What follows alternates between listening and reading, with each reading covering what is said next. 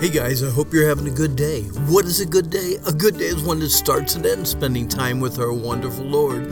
We continue in the book of Titus, living a Christ-centered life in a self-centered world. Today we're going to look at love God's faithful word. Respect it, believe it, study it, preach it, and live it. In Titus chapter 1, verse 9, holding fast the faithful word as he hath been taught, that he may be able by sound doctrine both to exhort and to convince the gainsayers. What does this mean? Well, godly leadership is based on a commitment to the Word of God. A true leader must never fall into the trap of trusting his gifts or personality, but must fully trust God's Word to change lives. Titus 1:9 emphasizes the fact that the Bible has all the answers to all the problems that we will face. Have you ever watched a small child hold onto a toy and not let go even though another child is trying to take it away? This is something like what the term holding fast means. The phrase means to strongly cling to, refusing to let go. An individual superglued to God's Word is one who is unquestionably loyal and committed to the Bible. In Paul's closing comments to the church of Colossae, he used the word read 3 times in one sentence. Read, read, read. God's Word is faithful to us. We need to be faithful to read the Word of God. R-E-A-D, read, examine, apply, and do the faithful Word of God.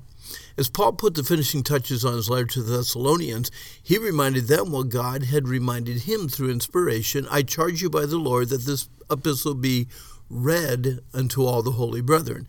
God wants us to read his faithful word. Now, David wrote a beautiful song about the word of God that some have entitled, Your Word is a Lamp to My Feet. We simply call it Psalm 119. The introduction to David's very long song, 22 stanzas, 176 verses in length, includes 3 keys to understanding the intent of the song. Verse 11, Thy word have I hid in my heart, that I might not sin against thee. Verse 15, I will meditate in thy precepts and have respect unto thy ways. Verse 16, I will delight myself in thy statutes, I will not forget thy word. Holding fast God's faithful word means you have a superglued commitment to reading, memorizing, meditating on, and obeying God's word. Memorize God's faithful word. Get it into your head. Meditate on God's faithful word. Get it into your heart. Master God's faithful word. Get it into your life. Paul reminded Titus that it was sound doctrine that enabled him to exhort and convince what he called the gainsayers of Crete. The idea of teaching doctrine that is sound simply refers to doctrine that is healthy and wholesome, teaching what is right. Obviously, Paul was warning Titus of the unhealthy and unwholesome teaching that was going on by the false teachers on the island of Crete. 4 times, actually 5, we consider using the root word for the word sound. Paul used the word sound to describe teaching that was pure, true, and uncorrupted. 1:9, holding fast the faithful word as he had been taught, that he may be able by sound doctrine both to exhort and to convince. Titus 1:13, this witness is true, wherefore rebuke them sharply that they may be sound in the faith. Chapter 2, verse 1, but speak the things which are becoming to sound doctrine. Verse 2, that the aged men be sober, grave, temperate, sound in faith and in love and patience. And then verse 8, sound speech that cannot be condemned, that he that is on the contrary part may be ashamed, have no evil thing to speak of you. Anytime you hear of a preacher or a teacher or a small group leader attacking the purity of the gospel by adding to God's simple plan of salvation or taking away from it, you question them, hoping to plant a seed of doubt in their mixed up thinking and messed up theology. Then, with sound doctrine, healthy teaching, right exposition, you show them the unchanging truth of the precious gospel. Pastors are often compared with shepherds. One commentator said that a pastor needs 2 voices, one for gathering sheep and one for driving away the wolves and thieves. Good preaching and teaching involves both exhortation and conviction. Every church has those who agree and those who disagree.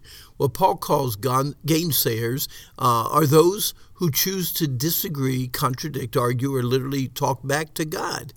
God still loves both. Exhort has the idea of comfort or encouragement, where convince has the thought of convicting, rebuking, or proving the error of their thinking. Although it is much more enjoyable to exhort, comforting those who are striving to do right, than to convince, confronting and rebuking those who are set on doing wrong. Both are necessary. Paul shared the joys of comforting others, just like God has comforted us and encouraged still others with the never-ending mercies of God.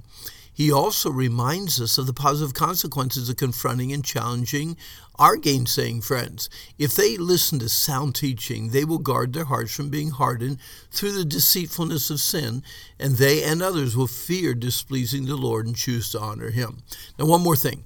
The idea of confronting some and comforting others should be motivated by a heart of love.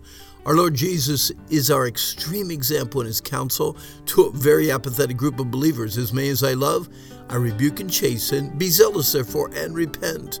So, in order to live a Christ-centered life in a very self-centered world, what did we learn today?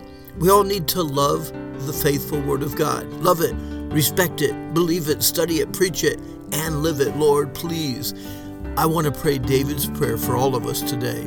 Order our steps in your word, and please do not allow any sin or any iniquity to dominate our lives in any way. Hey, our time's up for the day, but I hope you've enjoyed the study. But remember, today is the day the Lord made. Let's rejoice, let's be glad in it, and I hope that you have a really good day.